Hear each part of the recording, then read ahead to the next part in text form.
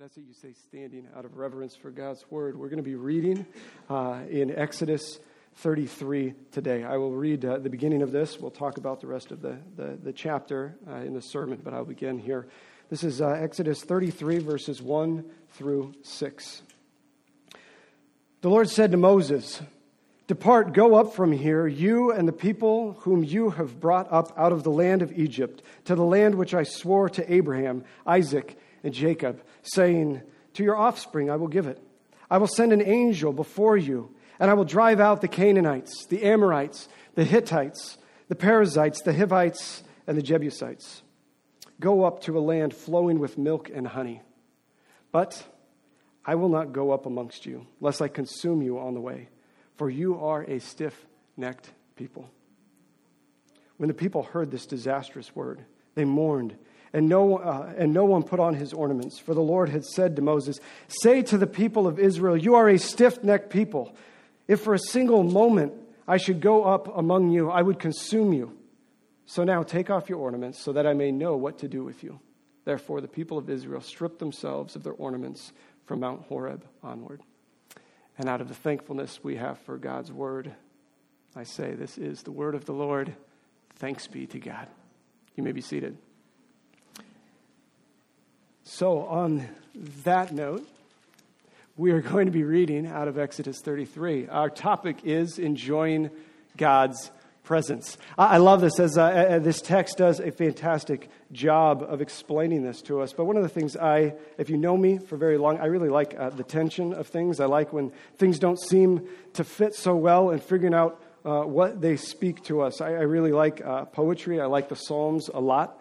And I like the in-between, the work we have to do to understand the true meaning of what's going on there. So we're in a series now. We're kicking off a series this fall. It's going to be 10 weeks in talking about this idea, the DNA of Parkview. So the traits, you can see that on the screen there. The idea behind this is that Parkview is a church of people who are pursuing Jesus in everyday life together.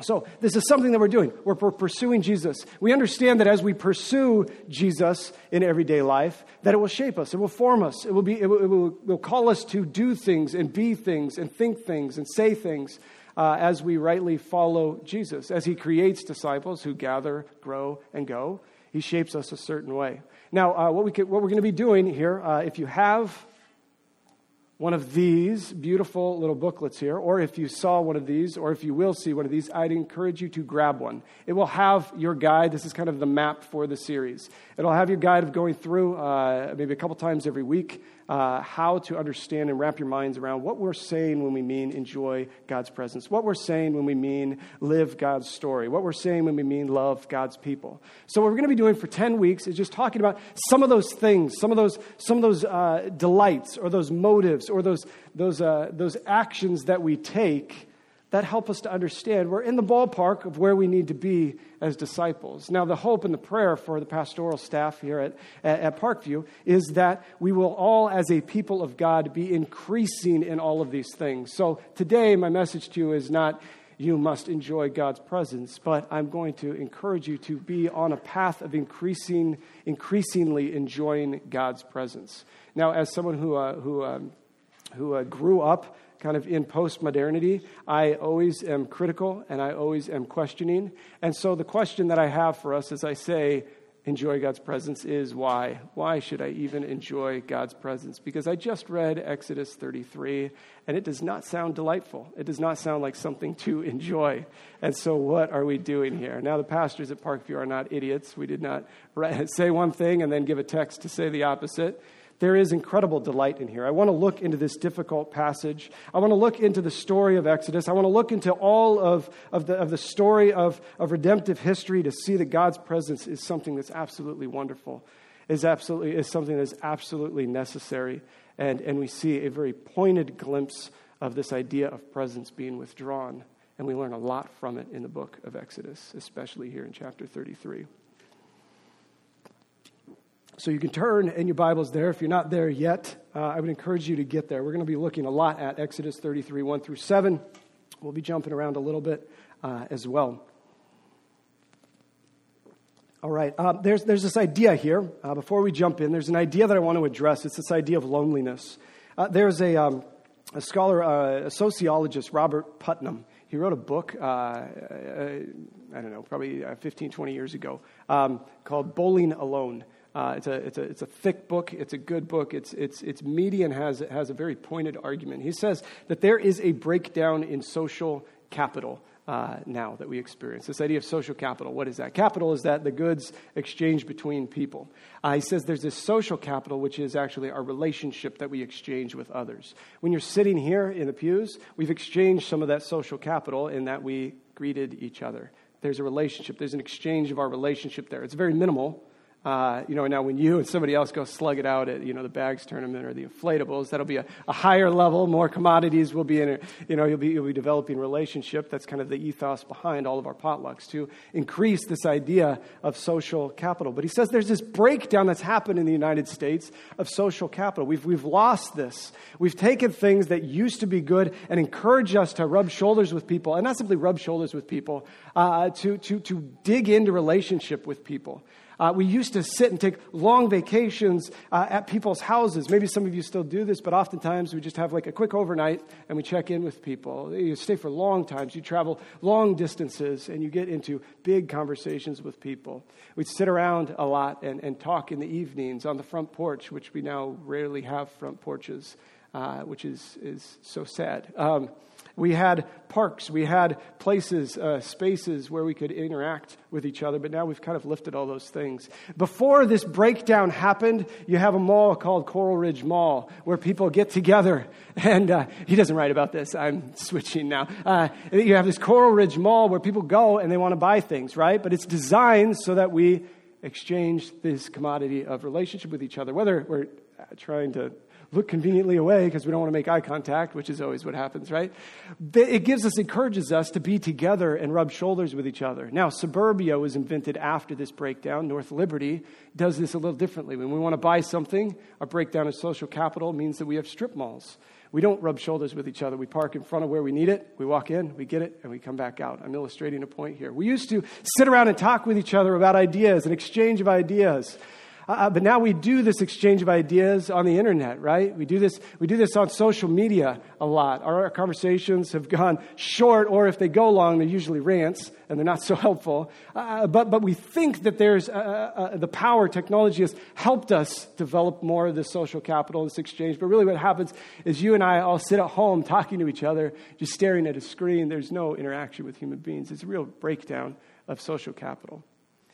Well, I've been talking about that because it's something that we've created. It's an institution we've created. It's a structure. It's something that we've done, maybe unintentionally, that now is shaping us and feeding into something, and it creates us to be more independent. It creates us to be more isolated, and it feeds into... Someone just texted me, and I want to read it because I want to interact with you.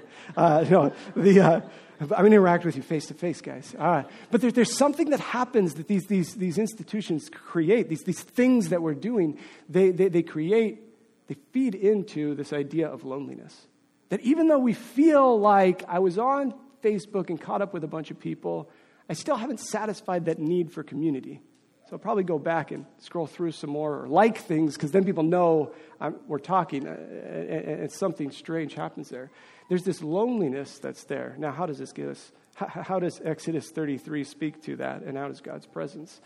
It's because the people in Exodus, the Israelites that are there, that God himself knows that this is one of the biggest parts of the human condition. This is one of the biggest things that hurt us, that we worry about. Last week we talked about this idea of being busy because we think that busy people are important people. We think that people that have so many things to do are people that aren't lonely. But oftentimes we busy our schedules because our hearts are busy, because we're trying to find the ultimate purpose. We're trying to find identity in something. We're trying to find a purpose for something. The people of Israel are thinking this. They're trying to figure out, who are we? We just came from slavery. We just walked through a wilderness. We were about to be a people with a name, and now our God is withdrawing his presence from us. Maybe you're someone who is a busy person, who is someone that a lot of people know. And in your own quiet solitude, you can't hide the fact that you keep going for that and doing that because ultimately feel a bit lonely. It's not satisfying. Maybe you're a boss. Maybe you're an employee. Maybe you pride yourself on your work. Maybe you are a parent. Maybe you are single. Maybe you are a spouse, and you pride yourself on how well you do those things. That's very similar to what's happening here with the people of Israel. So we're going to jump back into the Bible and see how similar we are to the Israelites here. I'm going to give you a setup here because we get to a pointed text in Exodus 33. I'm going to give a setup of all that's happened up to this point in Exodus 33 to see what it means when the people of Israel say this very short sentence here, or when they react this way and understand this disastrous word of God. So the people of Israel, they end up in Egypt. This is at the end of the book of Genesis. They end up in Egypt because there's a famine. They want to be fed. This is where we get here. Then we open up the book of Exodus, and we read that there's a Pharaoh in place that doesn't actually know all of the promises God has made to Abraham, Isaac, and Jacob.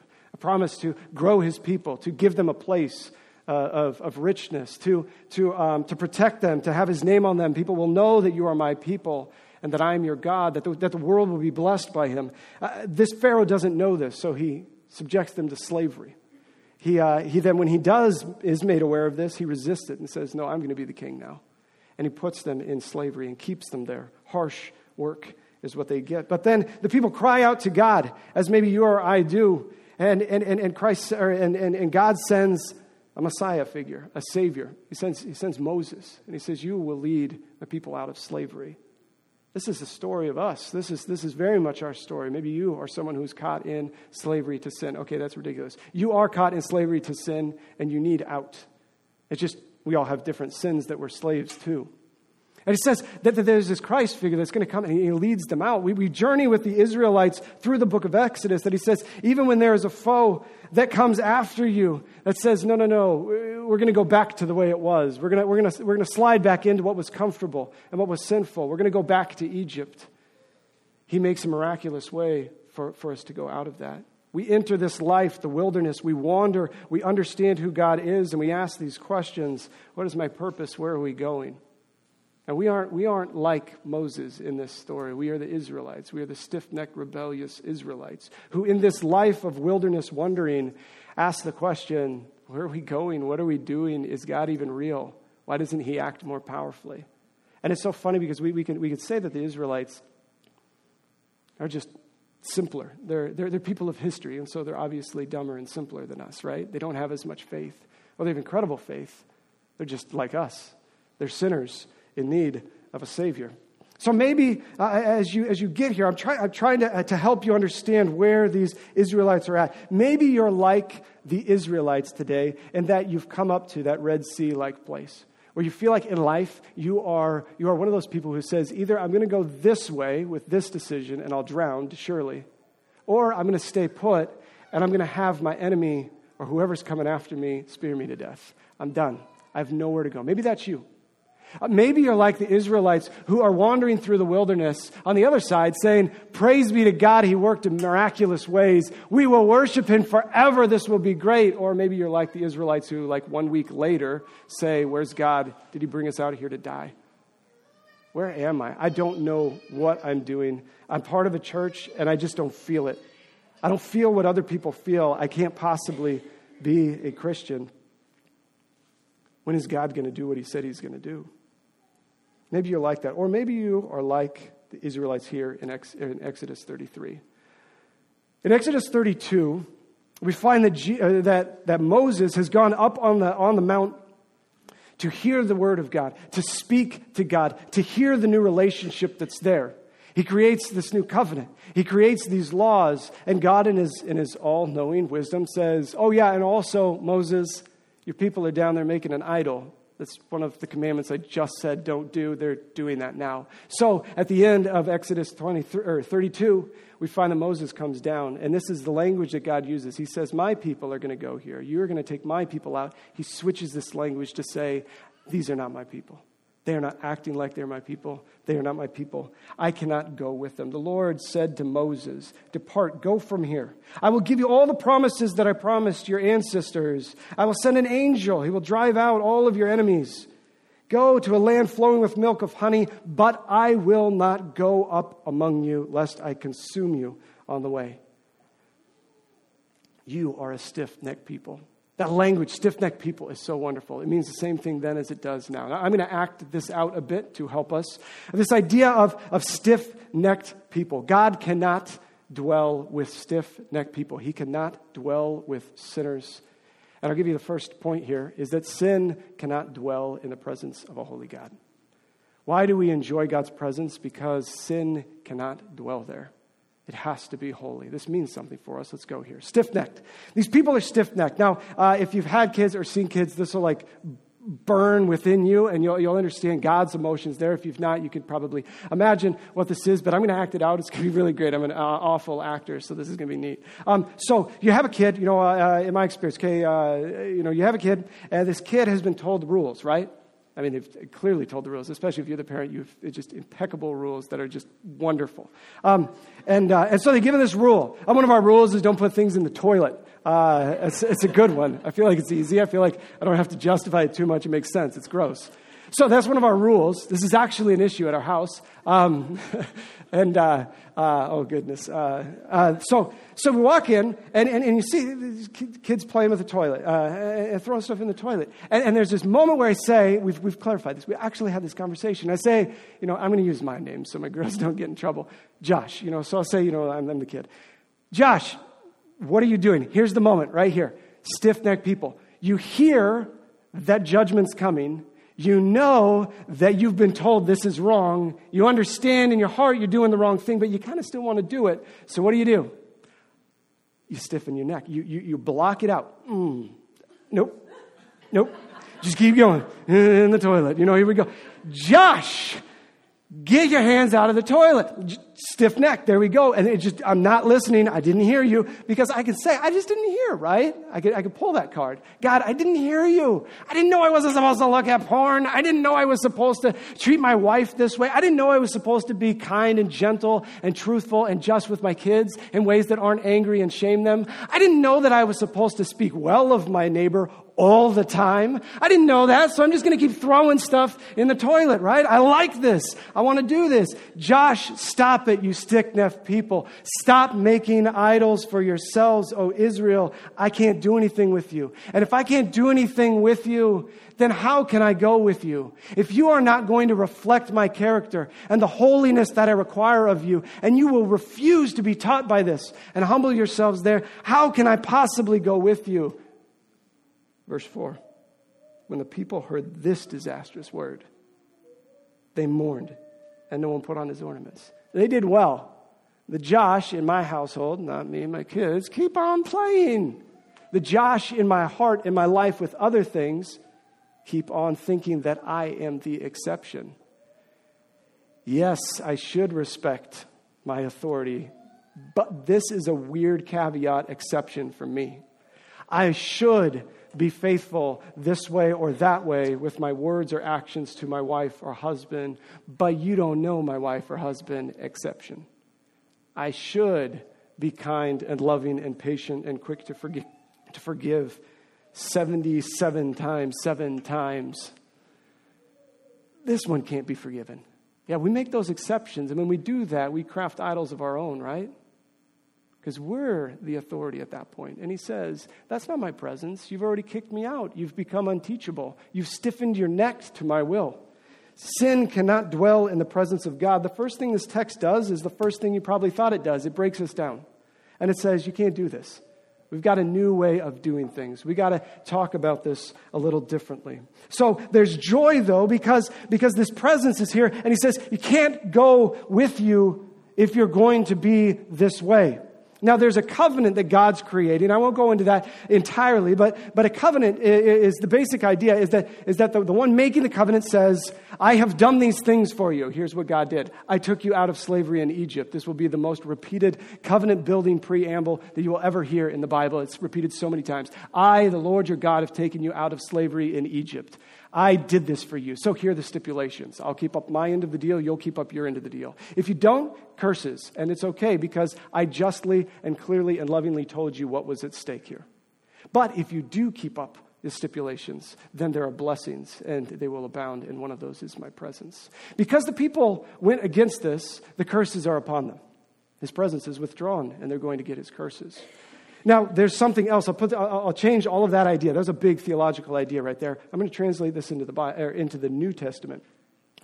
Instead of covenantal cursings, which is there, we can say something like, the wages of sin is death. And if you sin as stiff-necked people against God, which all of us do, we just talked about that in confession, you actually should get the full wages of sin. And the wages of sin is death. I want to clarify that the Bible is not speaking to us. Christ is not speaking to us first and foremost in this life right here. There's a balance between the lives. It's not that you're going to die right now. You're not going to make it through the end of the week. There's this death, this eternal death. And sometimes we say, oh, that's just bad. What is that? The eternal death that we can experience if we do not ask for repentance of our sin is an eternal conscious separation from God. That's what the death means. For the wages of sin is death, an eternal conscious separation from God. We can never enjoy God's presence. This idea of presence is huge. It's one of the driving themes of all of the Bible. So he says, you must go away here in Exodus. And when we get to the New Testament, he says, you must go away if you won't repent. But here's the beauty of it. The author of all creation, the one writing history, has said, I am the author. I am holy, and sin cannot dwell in the presence of a holy God, but I'm going to enter that story. And now we get to this guy called Emmanuel, God with us. In the midst of our wayward, stiff-necked rebellion, God sends himself as Emmanuel, God with us. The second point is, sin cannot dwell in the presence of God. However, through Christ, we have access to God. In Matthew 20, we hear of the purpose of this Christ, this better Moses. And the purpose of this Christ, the Son of God, Jesus, is that even as it says, Matthew 20:28 says, even as the Son of Man came not to be served, but to serve and to give his life as a ransom for many. We see that God's presence pushes him away, the covenant curses, the full wrath of God, the weight of death, and the punishment for sin is there. And Christ comes forward as God with us to give his life as a ransom for many. Brothers and sisters, you are part of the many that he gave his life as a ransom for. He paid for that. On the cross, he took the full weight of God's wrath, the full punishment of covenant curses, the full death that was there. And he took that on himself. That's amazing because God is fully just and holy and merciful. He does something with the wages of sins. He doesn't just forget them. Because a God who forgets them is a God who pursues like an insecure high school ex-boyfriend. Just coming after us. I forgive you, I forgive you, I forgive you. Do whatever you want, right? He has to do something with the punishment if he's to be rightly just and holy. And he decides to enter the story through Jesus Christ and put all that on him and the cross. Through Christ, we have access to God. I've set that up. And I feel like I did an okay job, but nothing will ever be better than Ephesians 2. Can we put that on the screen? Ephesians 2, 12 through 14. This is one of the most remarkable passages of Scripture. It speaks to the presence of God being made possible in our lives through Jesus and his death on the cross. The Apostle Paul, as he's getting ramped up in his preaching here, he says, remember that you were at that time separated from Christ, alienated from the commonwealth of Israel, and strangers to the covenants of promise, having no hope and without God in this world. But now, in Christ Jesus, you who once were far off have been brought near by the blood of Christ, for he himself is our peace. Oh, what a beautiful text. You at one time were separated. You were alienated. You were strangers. You were so far off. Maybe that's where you feel right now. You know, I love this, how he says it. He says, remember, this is how you once were. Maybe, I got to be sensitive. Maybe you're there. And even if you are a Christian, you might still be there thinking, how do I fit? What's the point?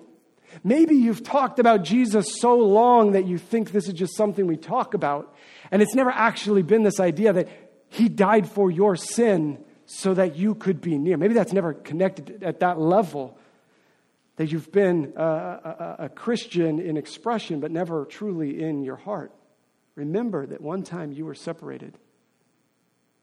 But now, in Christ Jesus, You who once were far off have been brought near to him. We have access through him. See, this is amazing because Moses, the foreshadowing of Jesus, in Exodus 33, does this similar kind of thing. He goes into the tent of meeting. This is reading through the rest of the chapter here. He goes into the tent of meeting and he pleads face to face with God. He says, God, if you don't go before us, if we can't have presence with you, then what are we going to do? We don't have anything. And he pleads, and God, I don't know if he changes his mind, but he definitely changes and affirms what he says in it. Moses shows us that someone needs to go before us to plead on our behalf. Jesus prays for that. He does that in his high priestly prayer in John 17. But here what we've read in Ephesians 2 is that he did that on the cross. He is the one who is better than Moses, who is better than any prayer, who is better than any preacher. He went and actually took care of it. The author of history, who wants to dwell with us, entered the story so that we could dwell with him. How remarkable is that? What a beautiful story. This is a story of all the Bible. Now, from Genesis to Revelation, we read that this is the story. God created in his sanctuary garden some people that he could be with and dwell with them. And what does he say at the end of the day? This is very good. This is the way that this should be. I should be dwelling with people. Something happens. They sin, they turn away, and his presence, his holy presence in the garden demands that their sin be gone because he loves them. Not because he's ashamed of them, because he loves them. He says, go away, you can't dwell with me. You can't dwell here in my presence anymore. And we get on a long journey that goes time and time again of people drawing close and going away, drawing close and going away.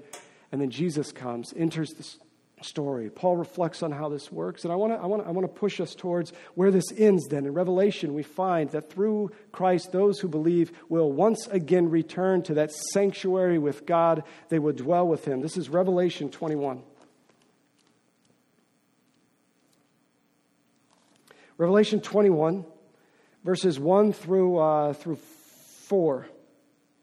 This is how it ends. This is real history that we have yet to see, and it inspires us to a glorious hope in the God who desires to dwell with us in his presence. Then I saw a new heaven and a new earth, for the first heaven and the first earth had passed away, and the sea was no more. And I saw the holy city, New Jerusalem, coming out of heaven from God, prepared as a bride adorned for her husband. And I heard a loud voice of the throne saying, hear this.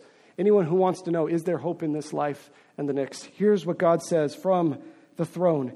Behold, the dwelling place of God is with man. He will dwell with them, and they will be his people, and God himself will be with them as their God. He will wipe away every tear from their eyes, and death shall be no more. Neither shall there be mourning, nor crying, nor pain anymore. For the former things have passed away. There won't be pain. There won't be loneliness. There won't be questioning our identity. There won't be wondering what the purpose is. We will dwell with God, and he will say, your identity is that you are a beloved, forgiven child of mine. Come home. Let's live together as it was intended to be. How beautiful is that? We can delight in God's presence because it is holy and it is without sin. We can delight in God's presence because the idea of God's presence means he wants relationship. And we can delight in God's presence because Christ makes a way for that. We go back to Exodus 33. If we read, the last part I'll read from this is that after Moses and God hash it out. It's a wonderful thing. It's rich. We don't have time to go into the depth of what Moses and God are saying there. At the end of this, God says to Moses, I've got this on the screen here, Exodus 33:14. God says to Moses, he says, my presence will go with you, and I will give you rest. And that's so wonderful. Moses is pleading for his presence, and God says, yes, I'll give you that, and I also am just going to add something on. You'll have rest. Moses knows that there's rest in God's presence. Now, why do we have a breakdown in social capital? Because we don't know what our identity is. We don't know what our purpose is. Now, how do we fill that? Oftentimes, we're restless in our hearts because we have a misplaced rest. We want our rest to be in our name. We want our rest to be in our community. We want our rest to be in how awesome our church is. We want our rest to be in how awesome our kids are. But we find that Christ makes a way for peace. And that God in his presence gives us rest. St. Augustine says that our hearts are restless until they find their rest in you. This is what Moses is pleading well before St. Augustine was born. We want to have rest. We don't want to go into this new place. We don't want to go into this new world, into our work week, into whatever it is. We don't want to go there with restlessness. We want to know who we are and why we're going. And God says, you are forgiven children of God. Now go and be with me. The thing I love about the idea of rest that we mistake sometimes is that when we think of rest, we think of leisure. And when we think of leisure, we kind of have weird assumptions of that. I think oftentimes we think that we will rest today when we watch our pro football team. Now, I feel that. I'm saying that just hypocritically. Like, I'll go watch. I don't even really care so much about a pro football team, but I turn on football in the fall, and it's like, this is the way life was meant to be, right? And we go there, like, I worked hard, I deserve this. I'm going to root for whoever, and I'm going to scream at Cam Newton because it's what we do, right? The idea of rest is not inactivity.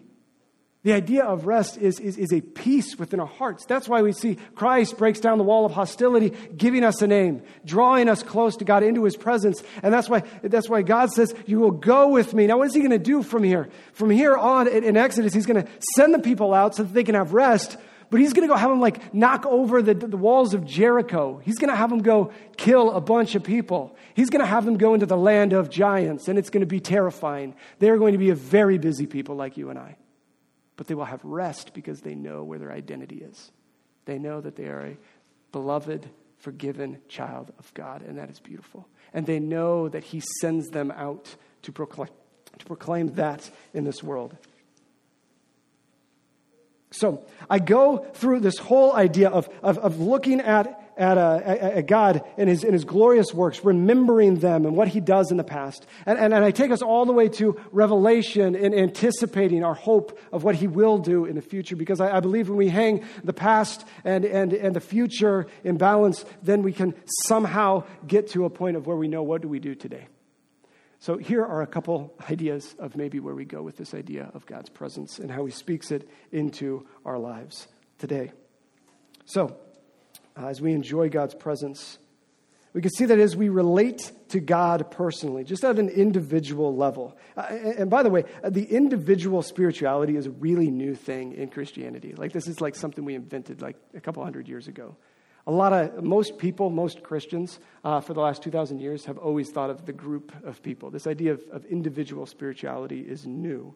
But since we think that way, we'll go that way a little bit. As we relate to God personally, God's presence requires a response. You see, God's presence is a real thing. The Israelites know this. Moses knows this, that he will be present.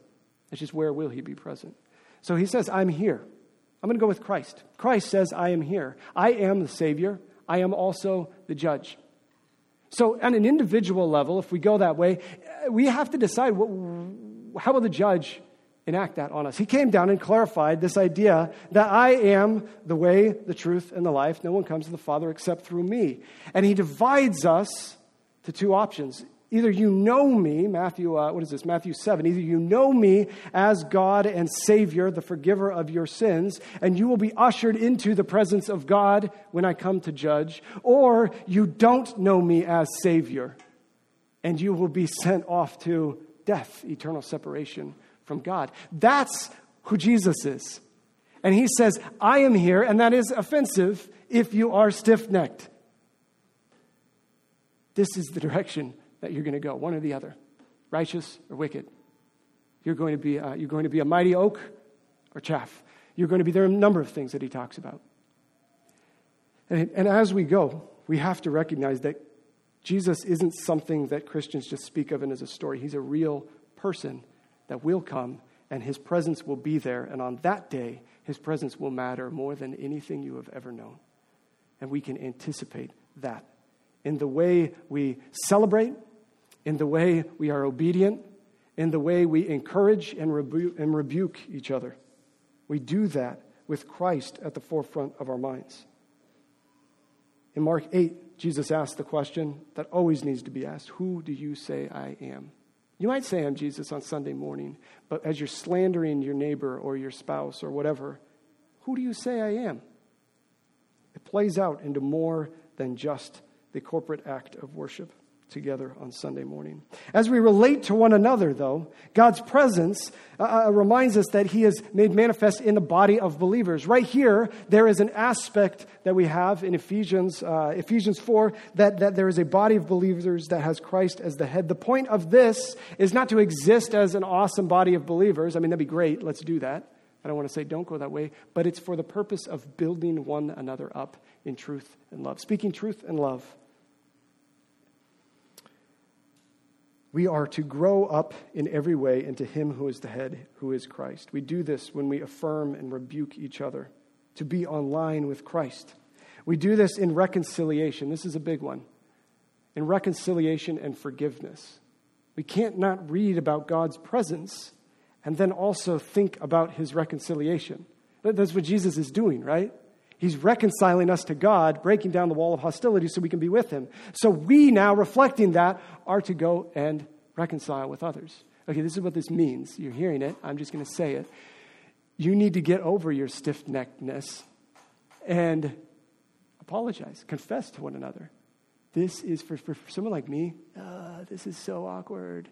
This goes against my pride. When I have to go and say, there's someone here today. I just caught them, and it was just woefully done. I have to apologize. I haven't apologized rightly yet to them. I caught them on the way in the door. There's someone who's been asking me to help them and talk with them. And in my stiff-neckedness, I thought, I'm going to be God. I'm going to set my priorities this way. God has called me to go and meet with this person, and I'm resisting that. So I'm telling you now, because now I'm like crazy accountable to all of you, that within the next half hour, I have to talk to whoever you are. You know who you are. I have to go and say, I'm sorry, I did this. This was my pride. No excuses. That's what it takes, and it's really uncomfortable. I'm super uncomfortable right now. That's what it takes. But on the flip side of that, you reciprocate this. You have to forgive. Like, you have to move that direction. You have to make a way of forgiveness. If you're someone who lives by like shame and responsibility, like it's always my fault, you get the ask for forgiveness side. But if you're someone who lives that way or whatever, or is prideful or stiff-necked, it's not so easy to say, I forgive you. In my family, we've started this thing that's super tough, is when someone asks for forgiveness, we say you have to name what you are being forgiven for. Please forgive me for this. And when you forgive someone, you have to say, I forgive you for this. I'm sorry that you feel this way is not that. I'm sorry I did this. And then you say, I forgive you for doing this. And the forgiveness sometimes is even harder when we have to do that, because we realize that God says, I forgive you for this. And we start to understand a little bit more. And the first time is just like Mount Everest to get over.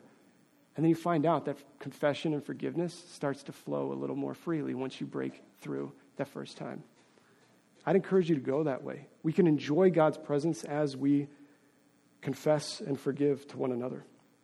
We can enjoy God's presence as we affirm and rebuke one another. Okay, and as we relate to the world, so as we relate to ourselves, who is Jesus when he is judge? As we relate to one another, we build up the body of believers. As we relate to the world, God's presence gives confidence to teach the world about Jesus. We don't have to go and say, well, here's the gospel according to Parkview. Here's the gospel according to the class I took. Here's the gospel according to American Christianity in 2018. Matthew 28:20, Jesus says, go make disciples of all the nations, teaching them to obey all that I have told you. And then he gives us this confidence booster. He says, all authority has been given to me, and behold, which means listen up, behold, I will be with you always till the end of the age. we can go confidently saying the truth of God because he has the authority and he will be with us to the end of the age. Oh, that's amazing. If you've ever thought, I don't have enough courage, I don't know what I'm going to say, he has the authority. He's sending you out to do the work. You just have to go do it. We can enjoy God's presence because God is holy, because God is relational, and because God is a sending God who wants all to be in his presence.